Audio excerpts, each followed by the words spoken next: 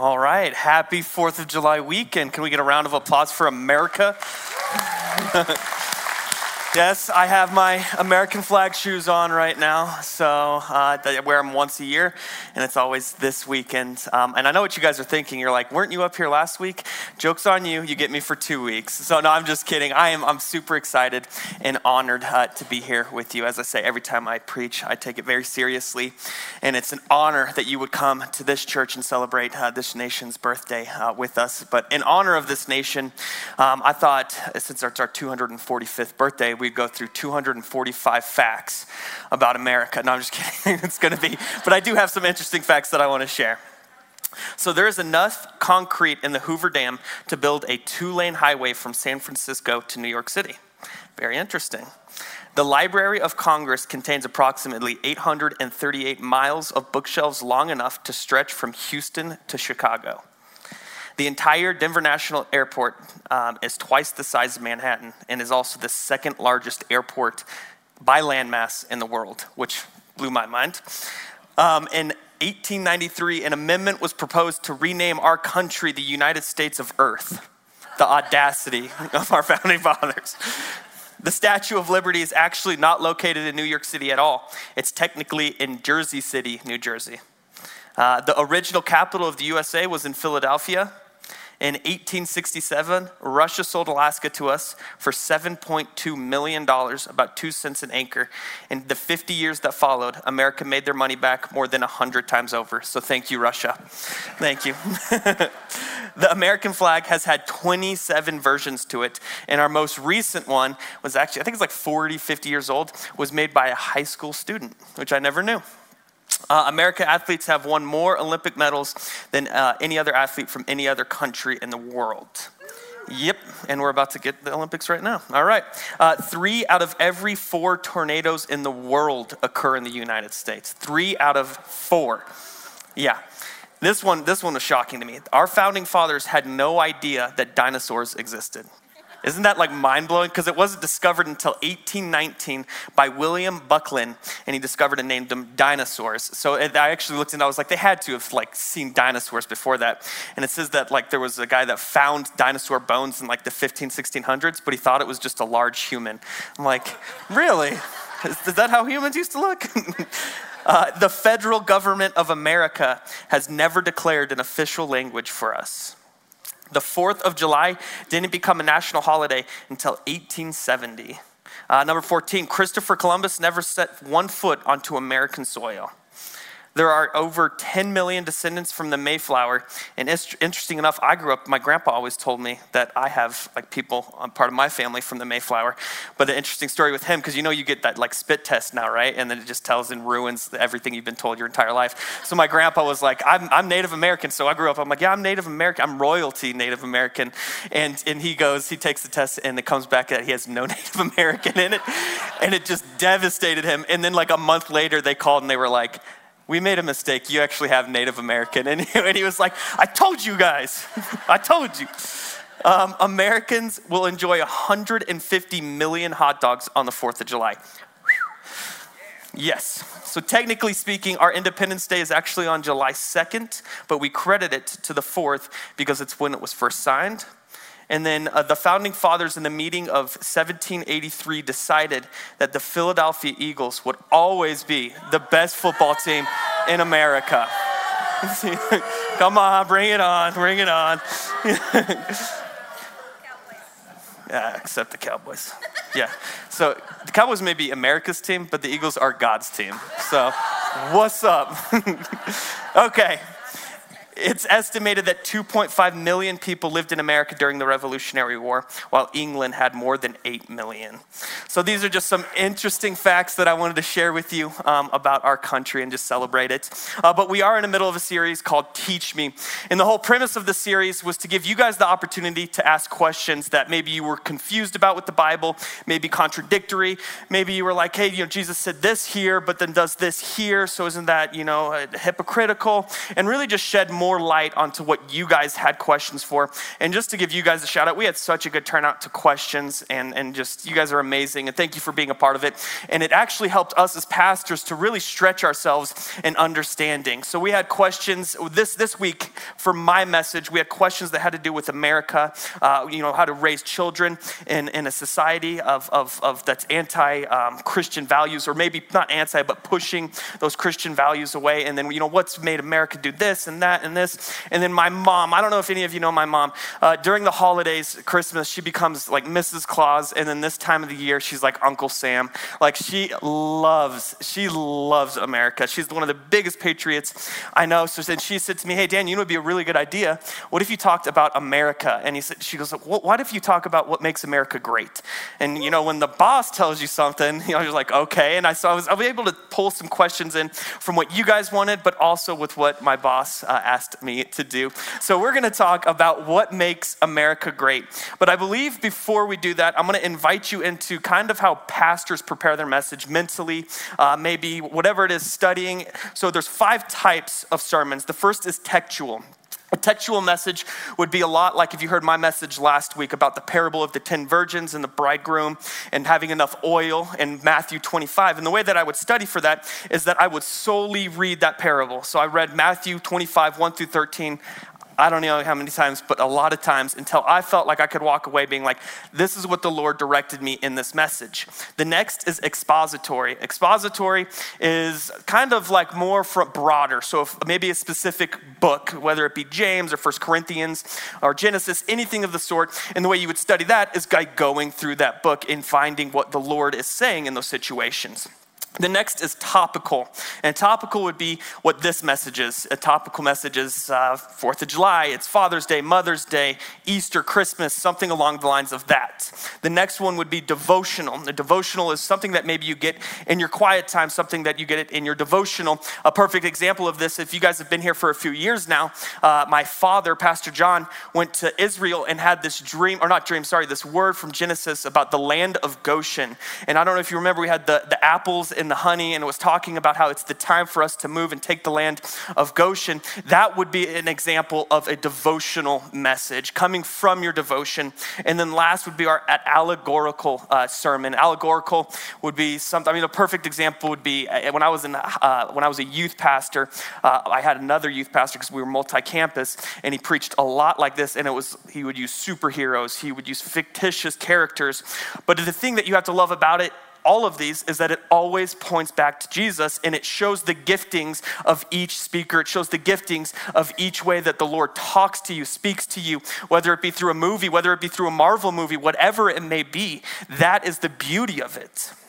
So with this week, having a topical message, for me, it was stretching. Because I don't know if you guys have heard me speak multiple times or not, but I'm much more textual, expository. I like to get into the nitty gritty and really get it from my quiet time. And I knew that the Lord was stretching me to talk about a topical message. But like I said, the 2 things that you will know about Jubilee and the people that come up here and speak is, 1, they are very translucent. Who they are up here is who they are out there. Another thing is that we always make sure that we're biblically backed in what we're saying, that it's scriptural, and that we're not just saying our stories but leaving out the Bible. So everything that we do comes from the scripture. And it's so easy, what I discovered with making a topical message, it's so easy to fall away from what scripture says and just talking about stories. So I really pushed myself in asking the Lord, okay, what does make America great? And for the people that aren't a part or that aren't American or come from different countries, guys, America is a melting pot. And if you don't think there's been influence from every country on this planet, you're sadly mistaken. But since it is our nation's birthday, I did want to talk about some of the things that I felt like the Lord said that makes America great. But before we jump in, would you guys pray with me? Lord, you are so good. We come before you, Lord, honoring you as our primary, saying, Jesus, we thank you for the freedom that we can come together and that we can celebrate our nation's birthday together as a church family. We thank you for those freedoms. We thank you for the rights that were fought for, that weren't given to us. And we pray that we would just honor our forefathers, that we would honor America, and most importantly, we would honor you. So when it comes, in Jesus' name, amen. Sorry, I just jumped in. Apologies. It's that type of church. I have to say amen. I can't just jump in. No, I'm just kidding. Okay, all right. Settle down. No. Okay, so when asking myself, what makes America great? What are the traits of America? What are the abilities, what are the attributes? What are the things that make America great? You could say stuff like hard work. We have a hard work ethic. You could say perseverance. You could say fighting for liberty, fighting for freedom. And absolutely, those are things that make America great. But like I said, if I'm trying to keep the scriptural backbone to it, what are the things in the Bible that are mentioned that I see reflecting America in this day and age? And I felt what the Lord said is, Daniel, Americans from our founding fathers, what they've passed down, a generational blessing, is that we have the faith for the impossible. We have the faith for the impossible. And all you have to do, like I said, go to our forefathers. Look at their circumstances. When they decided that they were done with the tyranny of the crown, when they decided that they were done being told that you have to be a part of the Church of England, you have to do it this way, when there was illegal taxation, when there were all these things, they were like, no, let's separate, let's have our independence, let's have our country. The odds in that moment were minute, church. It's so easy to go 250 years later and say, oh, this was just easy. It was given to us. Church, it was not. If you're a betting person and I put Vegas down in Philadelphia, or if I put it in Virginia in 1770, I read this article, it says it this way. In 1775, shots fired at Lexington and Concord gave the Americans a 5% probability of winning the war, giving us 95-1 odds. I don't know if you guys would take those odds. I wouldn't. It's like taking the Dallas Cowboys to win the Super Bowl. In 1775, Bunker Hill goes badly. The Brits hunker down in Boston. We're at 9%. Later in that year, Ticonderoga falls to the Yanks, who drag canyons to Dorchester Heights, pointing them down at the Brits, who evacuate Boston. We're at 15%. In 1776, July, what we're celebrating today, our colonies declare independence. They're united now, but they are weak. We're at 22% chance. In 1776, August to November in New York Harbor, we're covered by a Navy fleet that has never been seen in the New World. So massive and so big, and the professional soldiers there were crazy. And it put us at, 15%. Brought us back down. Battle of Trenton. Washington fights back and takes the contingent of the Hessians. Hessians were hired assassins, essentially, mostly coming from Germany in that area. The Battle of Saratoga, one British army defeated Burgoyne, while Howe enjoys occupying Philadelphia. That put us at 33%. In 1777 to 78, France, after quietly arming the rebels, take note of Saratoga, and Franklin is a skilled diplomat, and the lonely war becomes a world war. We're at 50%. And I could go on, and this article goes on and on and on, eventually to 1783, where we were gonna win. But it's so easy for us to be like, okay, it was gonna happen no matter what. Church, we should not be a country today. We should still be a part of the crown. But it was men and women that were sick of tyranny. They were men and women that had faith in their circumstances of being like, this is going to be impossible. But we serve a God that makes things possible. That we serve a God that doesn't look at our flesh, that doesn't look at nature. We serve a God that says, yeah, it may be impossible for you, but if you have faith in me, I will make it possible. And the men and women just pushed and strived. Church, I love history, and I could not strive to you enough how little of a chance we had to win that war. And even when we started to make headway, how many chances they almost captured Washington, and that they had to march thousands of men silently through the coldest winter on record, and they just kept pushing and pushing. Guys, we shouldn't have won that war, and yet we did, because we had faith in the impossible, and that faith has been passed down from generation to generation to generation, and it's a generational blessing that has been given to us as Americans. We have faith in the impossible. We have faith in the impossible. So where do we go in Scripture to see something like this? Would you follow me in Luke 8:43 through 48? And a woman was there who had been subject to bleeding for 12 years, but no one could heal her. She came up behind him and touched the edge of his cloak, and immediately her bleeding stopped.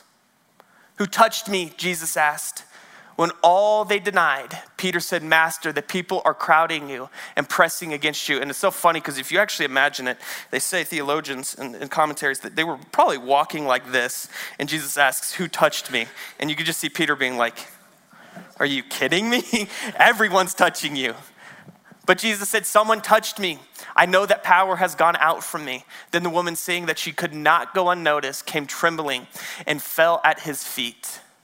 In the presence of all the people, she told why she had touched him and how she had been instantly healed. Then he said to her, daughter, your faith has healed you. Go in peace. Go in peace. So really, if we want to keep this lineage of this faith for the impossible, it starts with the trust in the Lord when it looks impossible. That's one of the ways that our faith will be tested, is through the trust. Are we trusting God when it looks impossible? And we have this woman, you can just imagine, for 12 years. Can you imagine that? 12 years of being inflicted by something. 12 years of spending all of her money, everything that she had to be fixed, to be cured. And nothing was working. From the outside looking in, it looked impossible. It looked like a hopeless situation.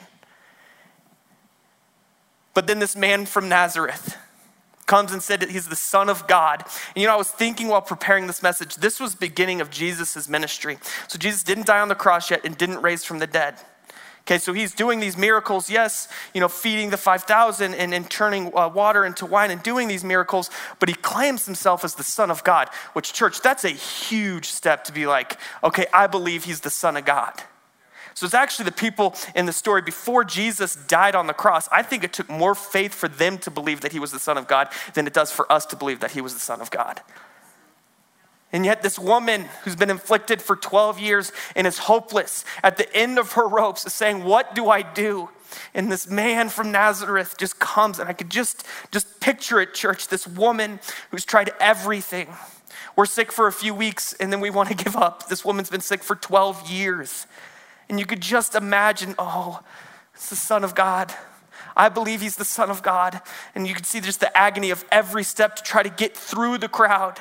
And then she's like, I don't even need to talk to him. I don't even need to touch his body. I just need to touch his cloak to be healed.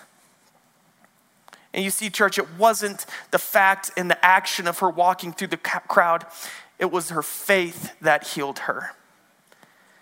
And yet we live in this day and age and we do the checkbox. If I want to see the miraculous, I got to do this. Check. I got to do this. Check. No, church, it's not about what you do. It's about the faith that you have about what he can do. It's all through his faith. It's all about that. And this woman who's desperate is crawling through there and just touches the corner of his robe, just touches it, and she's healed. Church, where are we? Where's our faith? Do we have faith that even if we're in the presence of Jesus that we'll see healing? I remember this time when I was a youth pastor, we would do mission trips, and I went to El Salvador. And in El Salvador, the way they do it, you work with VCH, which is Victorious Christian Harvesters, and it's like drama, which is what the youth do, and then there's a message, altar call, and then a time of healing. And you go to like 3 different places a day, and you go to the slums, you go to parks, you go to orphanages, you go to schools, you go everywhere. And we were in this park, and I remember vividly like this canopy just over us, and this man was sitting in the corner and just sitting there with his legs out, and he just looked like he was in pain. So we got to the end of it, and hey, is there anybody that needs healing? And this man, reluctantly raised his hand. So I took some of the youth with me, and I said, okay, let's go over and let's pray for him. Let's pray for him. Let's pray. And we would say, what's wrong with you? And he goes, well, and clearly we needed an interpreter because I failed Spanish 2 times. So that didn't work out. His left foot leg was 7 inches or 4 inches, higher up than his right foot. So immense pain. You can imagine, we get adjusted for half an inch. Like, this man, you could imagine the walking, the pain in his back and his hips and everything. So that's why he was sitting and with his legs up. And I said, okay, kids, let's lay hands on him. So we lay hands on him, and these youth start praying, and they're elegant prayers, and they're beautiful prayers, but nothing's happening. And I was like, okay, keep going. And then I felt like the Lord stopped me, and he said, Daniel, it's not about how elegant a prayer is. It's not about how long you're praying, but it's about the faith that you have that I will heal him. Because it says in the Bible, if we have faith the size of a mustard seed, that we can move mountains. Do we have faith to be healed? So I said this to the youth, and I said, this is what I want you to do. Instead of trying to pray as long as you can, instead of trying to pray these elegant prayers, what I want you to do is just lay hands on them and say, Lord, it's not about the length of the prayer. It's not about how beautiful it is, but it is about the faith that I have that you will heal him. And slowly but surely, this man 1 inch at a time. All right, let's lay hands on him again. Let's pray the exact same thing. Okay, another inch down. All right, let's lay hands on him again. In Jesus' name, it's not about this length of prayer, but it's about the faith that we put in you, that you will heal this man. It's down to 1 inch. All right, let's lay hands on him again. And we said the same exact thing until the point where his feet were completely even and he was walking completely normal. See, that is the faith that we need, church. That's the faith that we need. It's not about the elegance of our prayer. It's not about a checklist. It's not about the action of pushing through a crowd to touch the cloak of Jesus. It's about the faith of knowing that our Lord will heal them. Our Lord is a faithful Lord.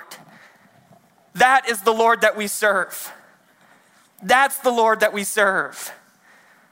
So the first way that we're going to be tested is through trusting him. And the other way that our faith, I think it comes down to two things, is this. One, it comes down to our circumstances. What's going on in our lives? How is he going to test our faith in our lives when it comes to those things? The other way is when we hear from the Lord, okay? Because it's the perfect story of Noah, 500 years old. And God says, I need you to build a boat. I need you to build a boat. And I know this is funny because when for those of you who know my story, it's not that I fell away from the Lord, but I just started to pursue my own things. And I wasn't really living a life full towards the Lord. And I remember when I started coming back and coming to church and working here, one of the things that was instilled in me when I was in college, I was like, okay, maybe not all a part of the Bible is true. So I remember talking to my sister Katie, and I was like, so you really believe that Noah built an ark and it saved everybody? It saved his family? And she's like, absolutely. And I was like, how do you say that? It's because it says it in the Bible. Because it says it is Holy Spirit inspired. See, faith is believing without seeing. Faith is believing without understanding.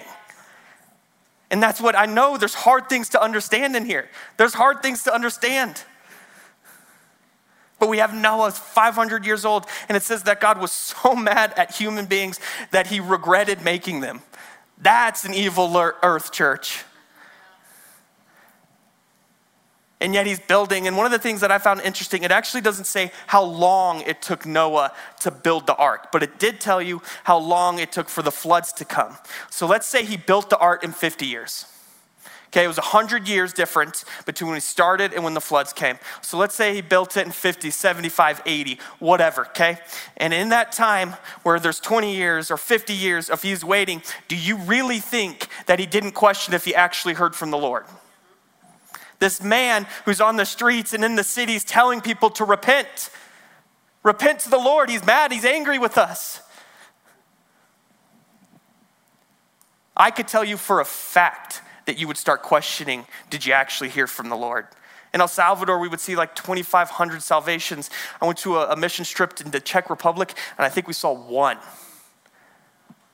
I walked away and being like, maybe we weren't called to go to Czech.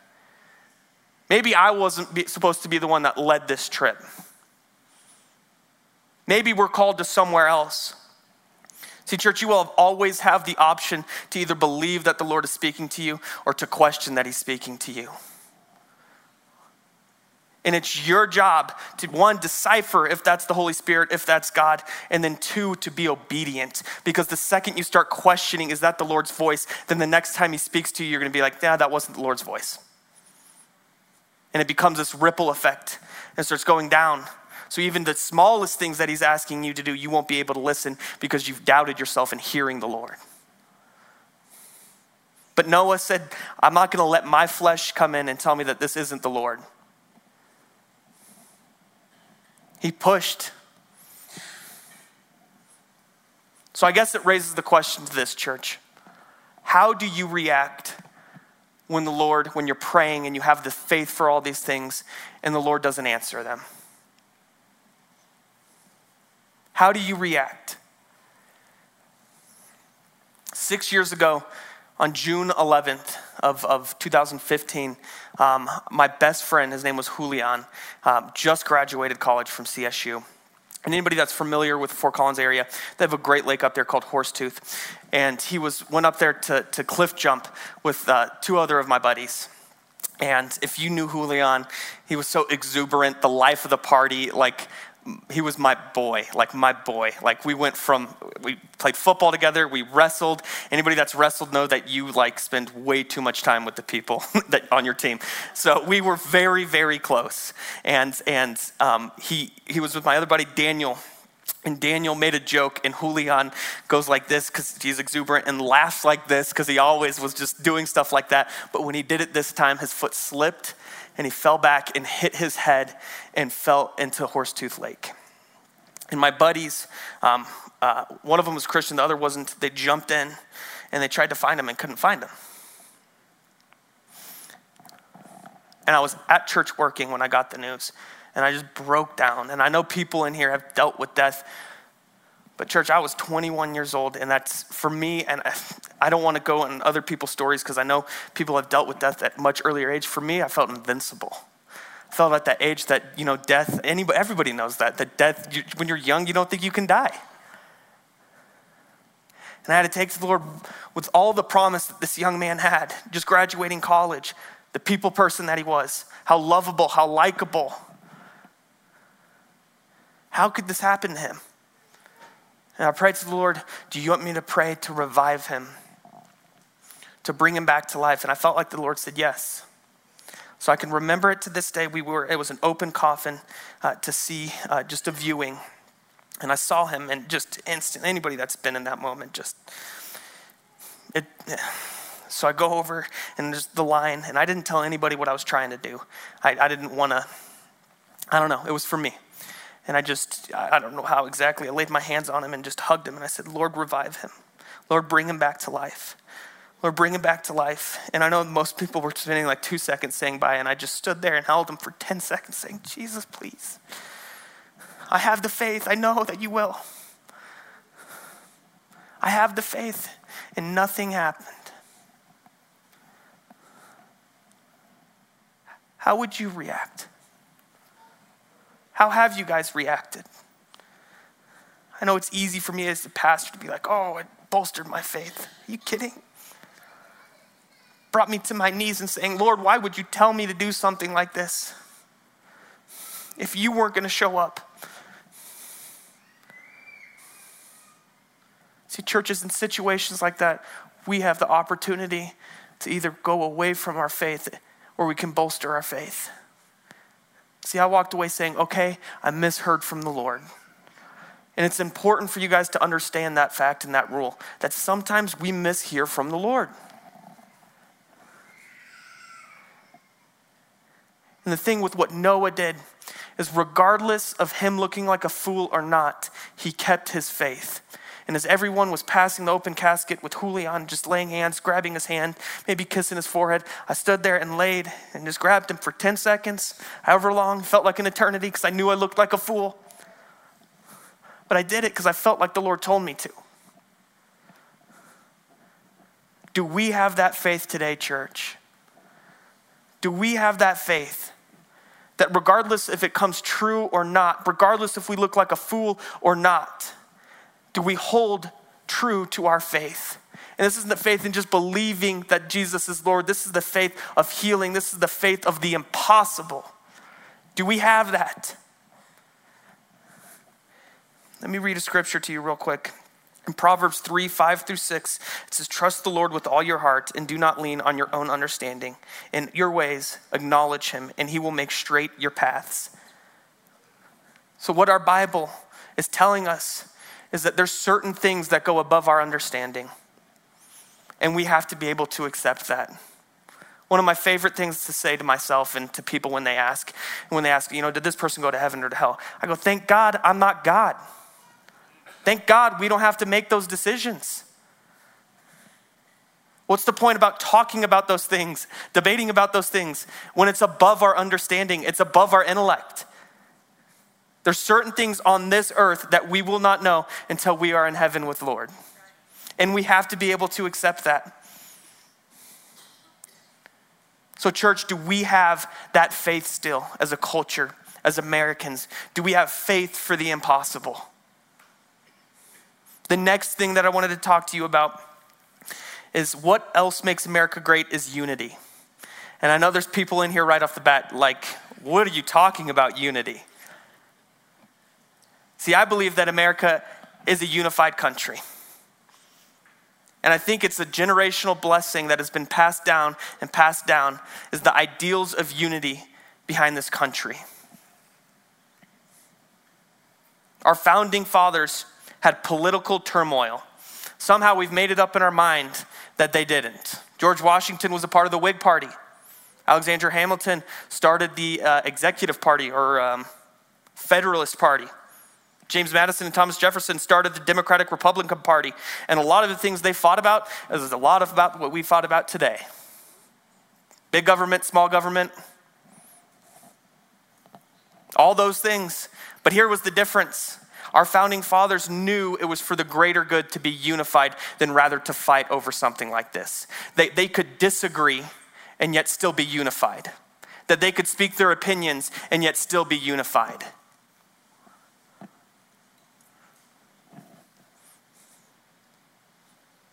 I felt like the Lord said, Daniel, maybe this has lacked a little bit.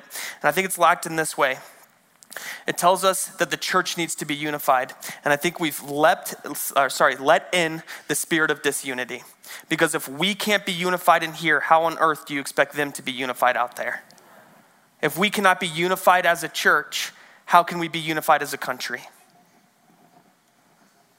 And you might be thinking, the ideals of Christianity and the ideals of a country. Guys, it was never the point of the government for the government to influence the church. It was the job of the church to influence the government. We have to fight for unity.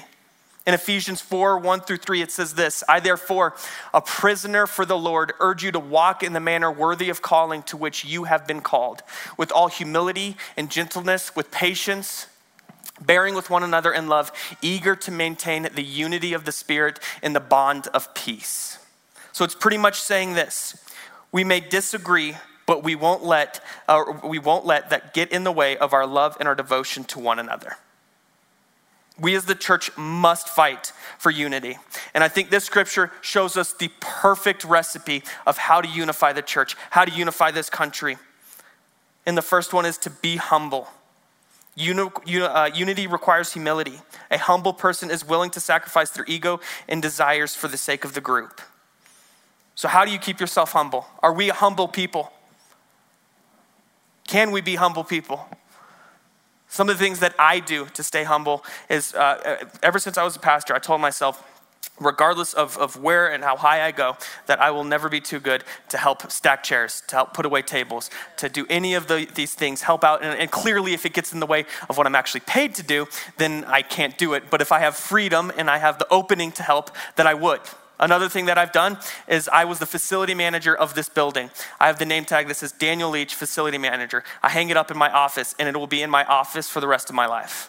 And it's not the fact of being like, oh, it's because you're a facility manager. No, it's because you have to remember where you started in order to keep yourself humble. So that's some of the ways that I do it. Be gentle. A gentle person has a way of calming those around them. They have the ability to deal with the situation in graceful ways. Inevitably, there will be conflict within the church. A gentle person will know the right way to deal with it. Are we gentle people? Are we a gentle people? Be patient. A patient person keeps calm even when those around them are irritating. Are we patient people? I think we all struggle with that. Be understanding. People are sinful and will let you down. Knowing that fact, it will help you be understanding when they don't. Don't expect perfection from the church family because you will be disappointed. Are we an understanding people? In Proverbs 18:2, it says, a fool takes no pleasure in understanding, but only in expressing his opinion. Are we understanding? Are we willing to listen? See, I talked a little bit about this last week. What our culture has done. It's taken words and redefined words and our biblical words and redefined it to fit what they need, what their lifestyles are. So example is empathy. They say empathy is you understanding no matter what the choices they make, that it's okay. No, empathy, biblical empathy, is coming down to the person and saying this, I understand you, but I'm not changing my values. I love you, but I'm not changing what the Bible tells me is right and what is wrong.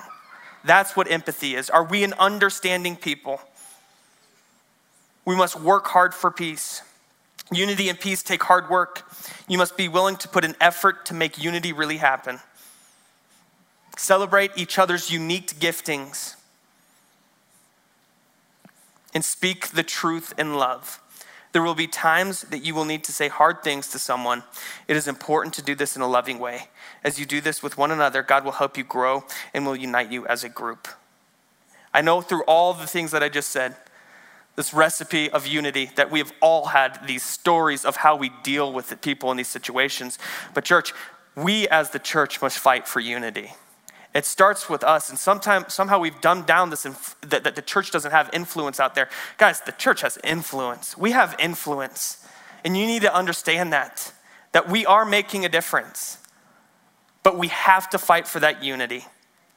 So the first thing that I said is that what makes America great is the faith for the impossible. The next is the unity that we have.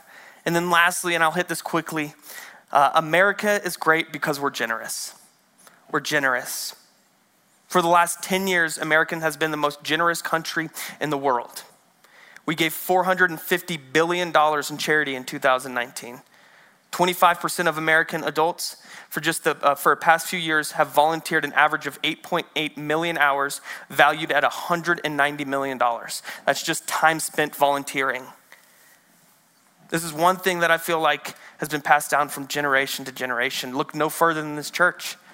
We've raised millions. And you know why we're generous? It's because we're not thinking about just our generation. We're thinking about the next generation. We're thinking, how do we leave this legacy? How are we going to give the church to the next generation? My father always said this, Daniel, I want my ceiling to be your floor. And that's how every generation should be. Leave the next generation off better. Leave them with an opportunity to grow the church. Guys, you are a generous people. And I think it's one of the things that's been instilled in Americans is we're generous.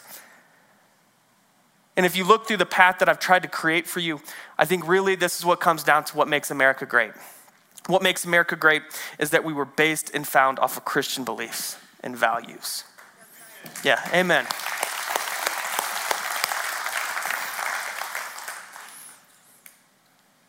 Church, and people that maybe, aren't Americans, I hope you get encouragement from this. Because really what it comes down to, if you have that Christian values, then all these things are applicable to you. And it's not for me to say, like, clearly other countries have these, values and have these abilities, faith in the impossible. I 100% believe that. But because it's our birthday today, I just felt that we would do a topical message about what makes America great. And I said the bottom line is that we start and it was birthed with Christian values. And I just, I asked the Lord, how do you want to close? And he just said this, Daniel, go tell him to celebrate this nation. Just go have fun, go to the barbecue, enjoy our freedoms, enjoy each other, enjoy the relationship, enjoy the community. So I'll pray and we can get out of here. Jesus, you are so good. We thank you so much just for, like I said, the opportunity for us to come together, the freedom behind it, Lord. We thank you that you've given us this great nation. We thank you that you've put in our blood, that you've put in our values, that faith is, that if we have the correct faith, that things aren't impossible. Lord, we pray over the unity of this country. We pray the unity of this country right now, and it starts in this church. So start unifying, Jesus. Start helping us be an understanding people, a patient people, a humble people. Love on us and do it in a tender and a loving way of showing us how we can grow in these situations. Thank you for instilling these things into us, and we love you. In Jesus' name, amen. Thank you, guys.